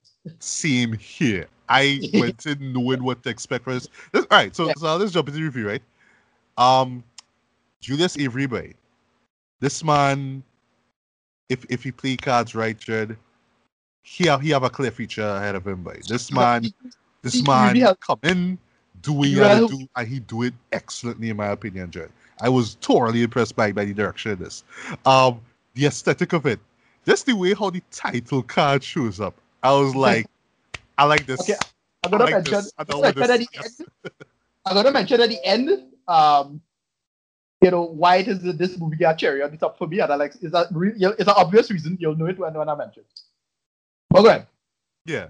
So just the way how it's set up and everything, from sound design, the visuals, and yes, the visuals work for this too. And it's funny, right? Because all right, so before the movie started, when I went to see it in cinema yesterday, there was a trailer for why I was telling my friend was a direct-to-video movie called Airstrike, right? Which for some odd reason features both Bruce Willis and Adrian Brody. Oh yeah. I saw the trailer. That looked like real bullshit, right? What the fuck? I know, right? Well, I don't want to sell myself out, but you can actually torrent that. You could torrent and stream that movie right now. That's the show. I don't know what is going on with Bruce Willis right now. I mean, I did talk about Acts of Violence, which is one of the worst movies to see for the year, but Bruce Willis needs to stop doing these films. Somebody have a second mortgage, right? Holy shit. Yeah, boy, like he needs to stop doing these favors. Like, all right, I'll be in your little movie for like 10 minutes with some Asian actors and nobody know about. Okay. Oh yeah, Adrian Brody's it. Yeah, I remember him from that show. What was it? You know what I mean? Like that there. But oh gosh, but like I was looking at the visuals. Just the visuals fit the dog fights and whatnot took me out of it instantly. They look like, all right, I'm not saying they look cartoonish. We don't waste too much time. But here's my thing. But I get to my point. I get to my point. The point is, your CG had to be that bad for me to look at it and be like, yeah, this look like CG.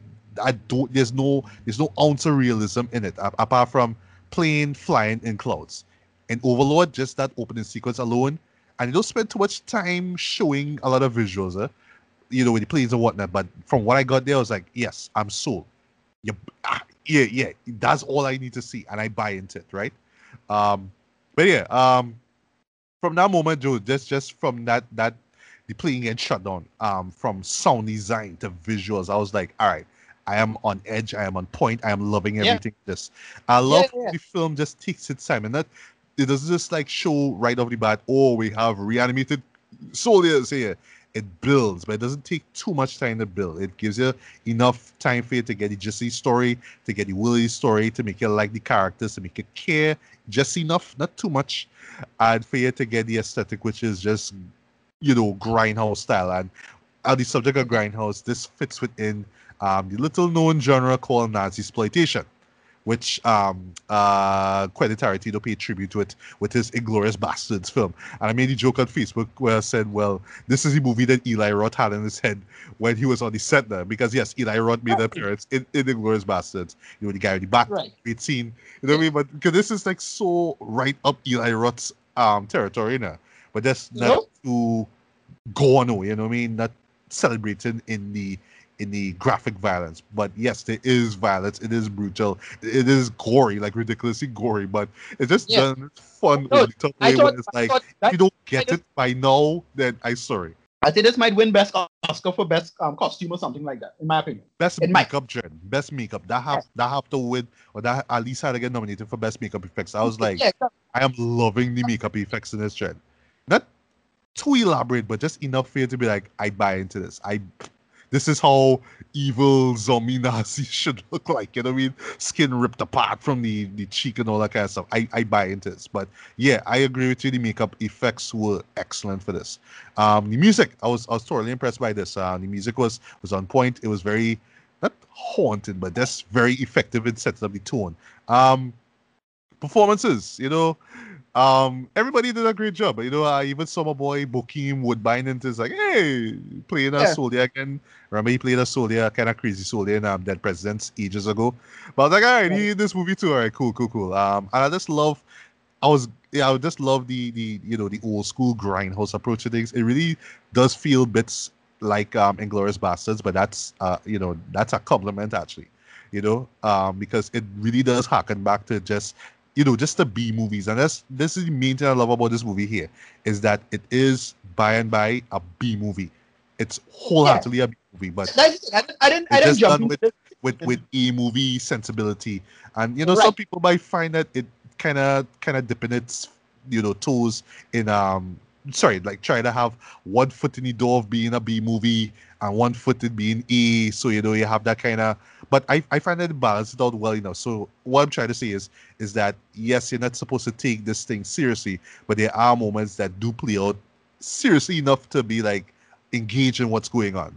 You know what I mean? So it has that nice balance of A and B movie, quality now. Right. But I think I talk enough, Ricardo. Just compliment. But tell me what you thought about Overlord. I on the same page as you. I dug the hell out of this. It was simple. They didn't try to make no simple, straightforward story. Yes. No bullshit. No wasting time on crap. Just no twists, no thing, which is shocking because J.J. Abrams make it. So the mystery box crap. Yeah, that. No, they had a mystery and they solved it immediately, and then they had to solve a problem in the context of World War II and in the context of D-Day. Loved it. Straightforward. It's basically a Wolfenstein movie. That's what it is. Exactly. Even right down to the font that they use. It's very Wolfenstein. One thing I also like too, but I know this might tick off some. I guess I could call them diehard like zombie fans. Not a lot of reanimated souls in, not too much in it, but I like that. It's very subdued. You get like enough, like, okay, this is the main bad guy and this is the second strongest guy and a few others, but it's not like this is 20 Days Later or Resident Evil where it's like rampaging soldiers. This is not what this movie is about. That's too big of a budget anyway. Yeah, exactly. I think that was big enough because they show them kind of coming out at the end and then they get mashed up, right?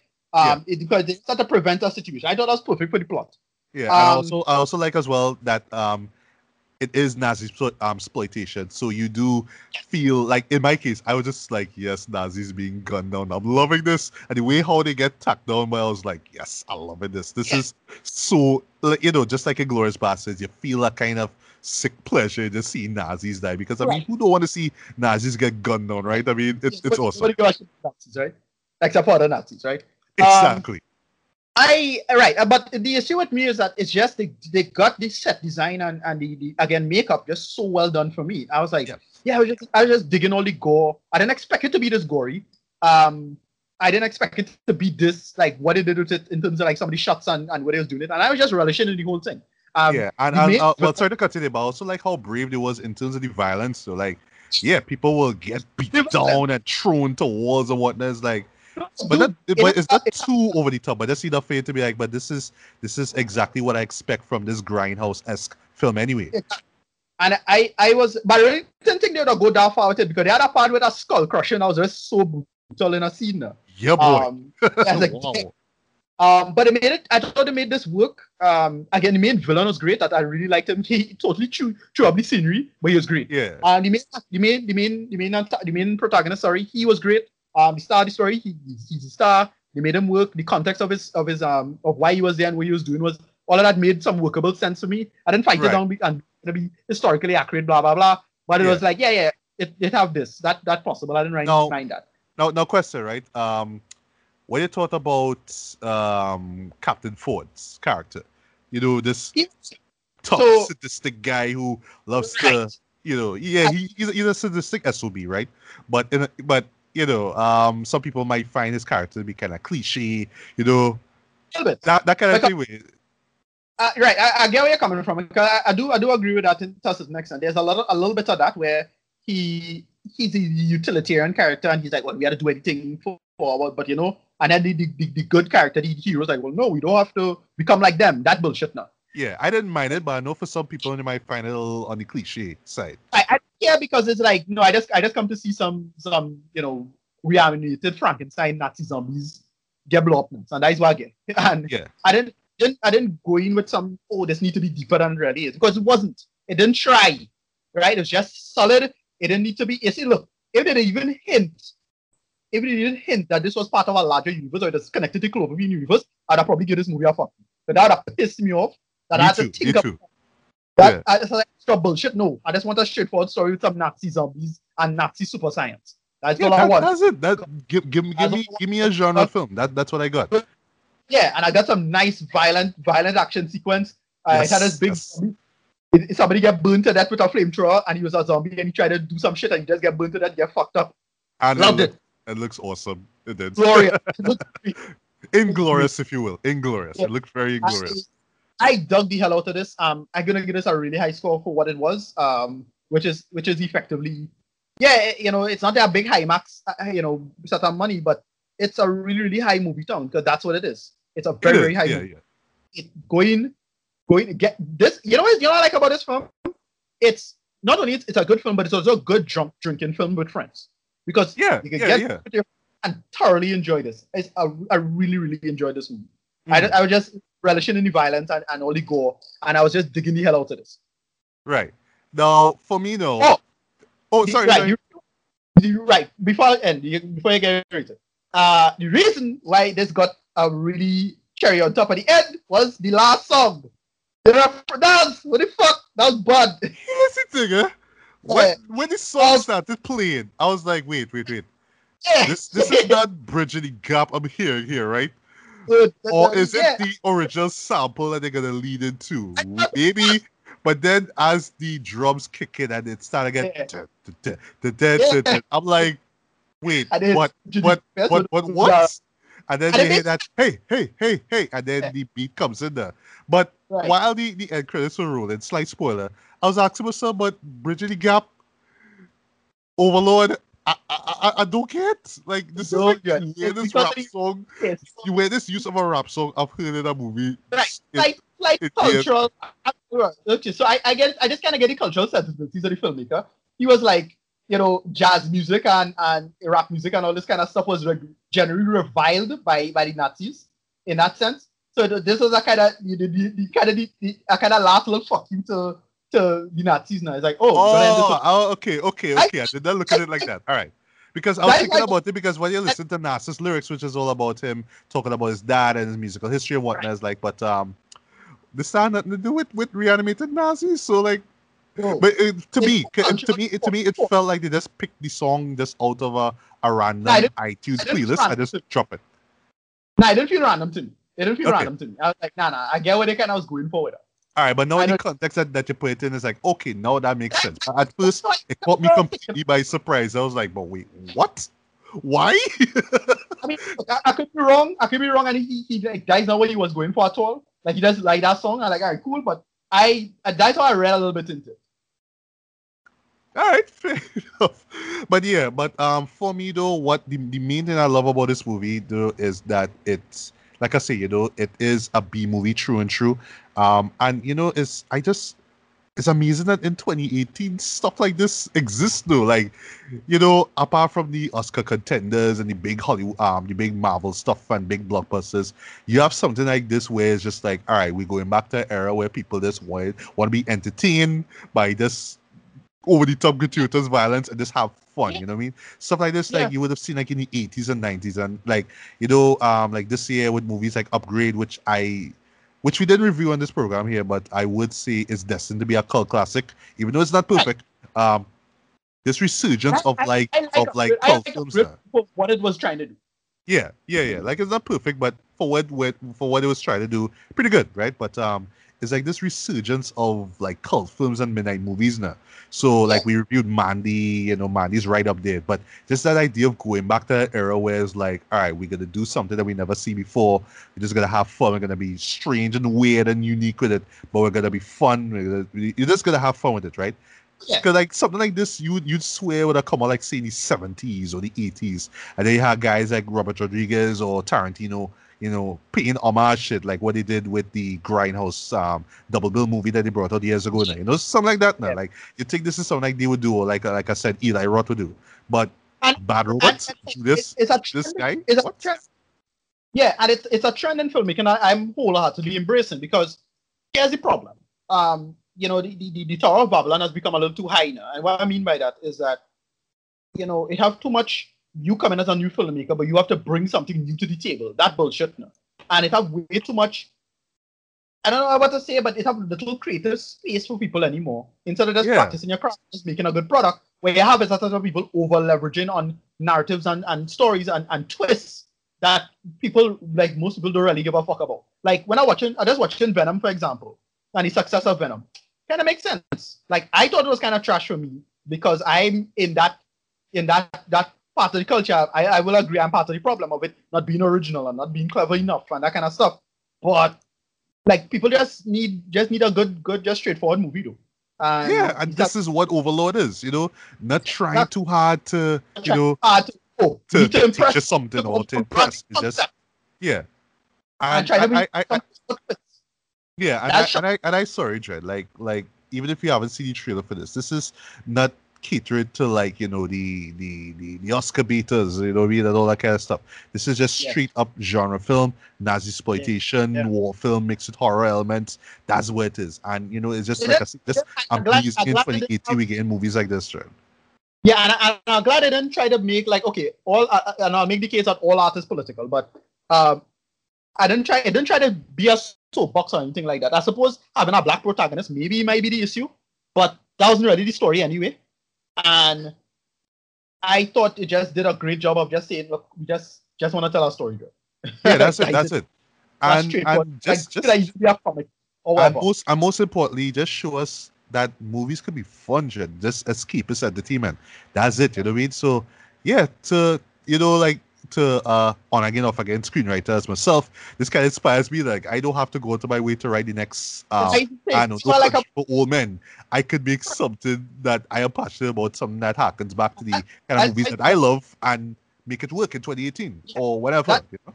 that point you hit is that's exactly does undermine younger filmmakers. Is that younger filmmakers think they're going to be the next Coen brothers or some bullshit like that. Like no, bro, Yeah. just story and do your thing. Yeah, Like do just make a something. great movie, Jay. Like, and that's what Upgrade did to extent. That's what Mandy Yeah, did to extent, and this is another one.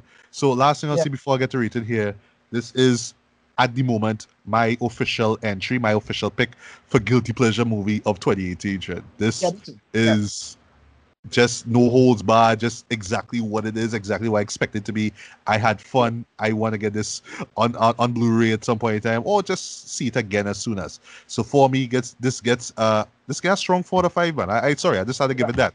Um, I I don't know if it'll make it to my best of list. Like I could probably shift it um, from a it goes, guilty pleasure to that, but I think yeah. because of just it's a genre film and because of what it is, and because they're trying too hard to be anything else, I don't know, maybe that, but for now, this is my I am official guilty pleasure movie of the year.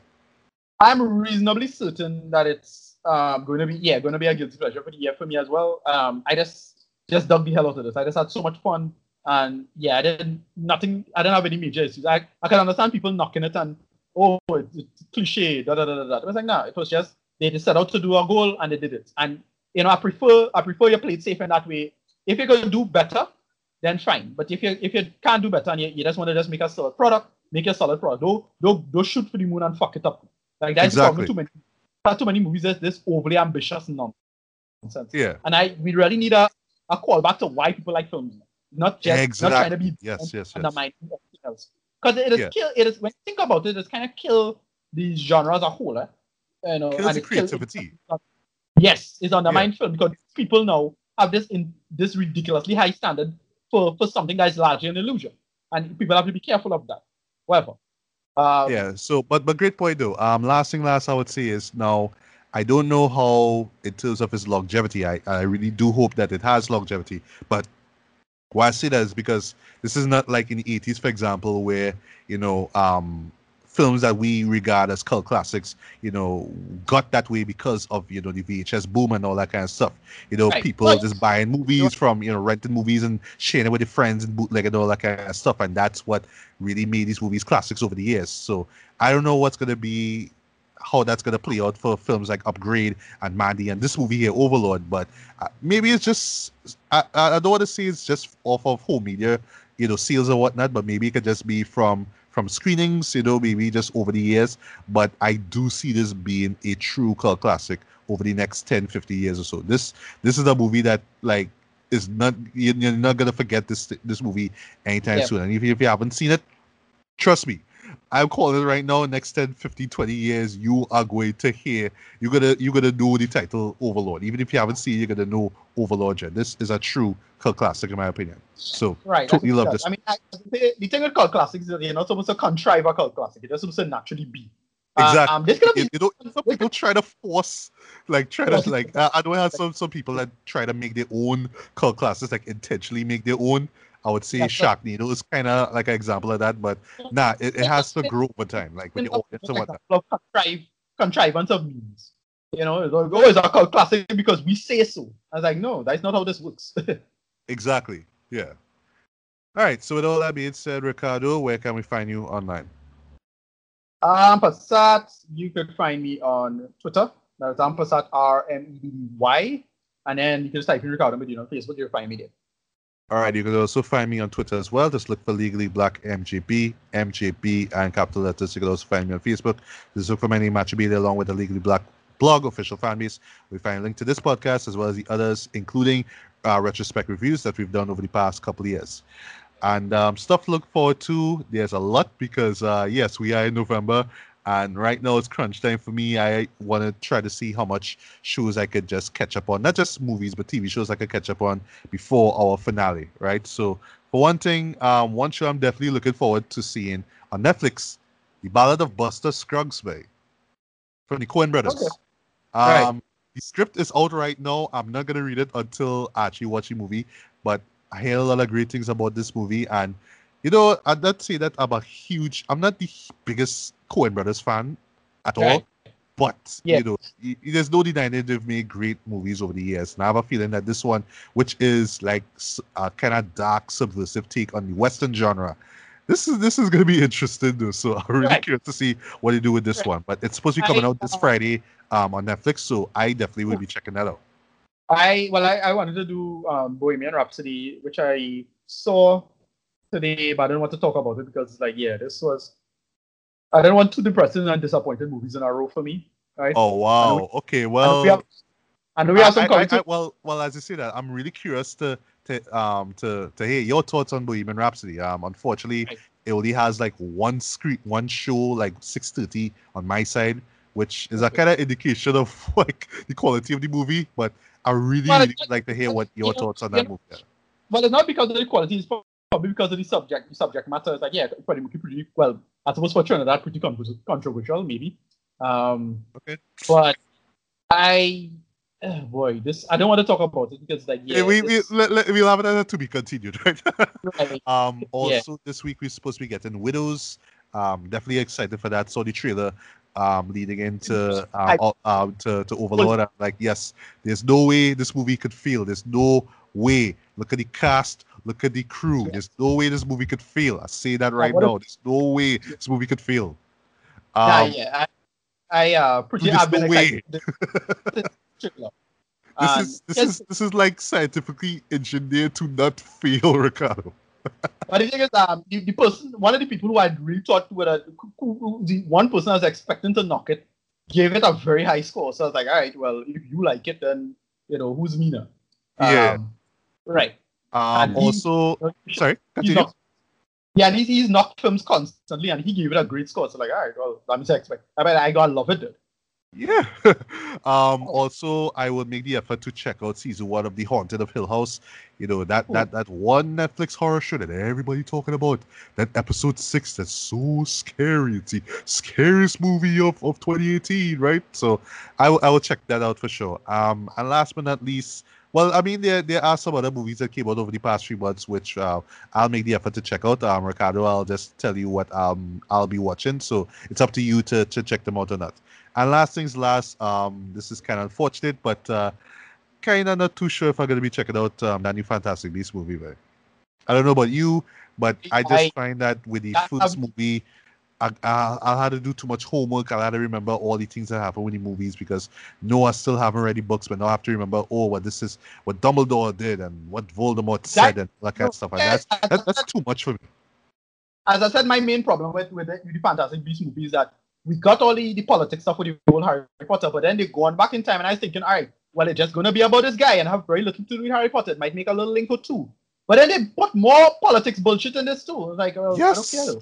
And where the beasts? I only saw like 3 or 4 of them in the trailer. Like God, I wanted Pokemon, with magic Pokemon, and we didn't get at all, Judd. Yeah, boy. And no, I had to remember what this character said. And like, no, that's too much. That's too much. That's too much homework for me. And the whole trailer have a big old thing plotter. Sure, the whole plot is like, well, no. It's like, whatever. I know I wanted to see it. I'll probably go and see it still, but whatever. I really, that have me so unenthusiastic to go and see it. Same here, boy. Same here. I saw it. But if you do get around to see that, well, you'll never know what it was. Yeah. Yeah. All right. So, yeah, that's pretty much about it. So, once again, guys, good morning, good afternoon, good evening, good night, whatever this is. This was Matthew Bailey and Ricardo Medina. And we are signing off for another episode of Bears Beats and Bailey. So, until the next one, take care. Peace.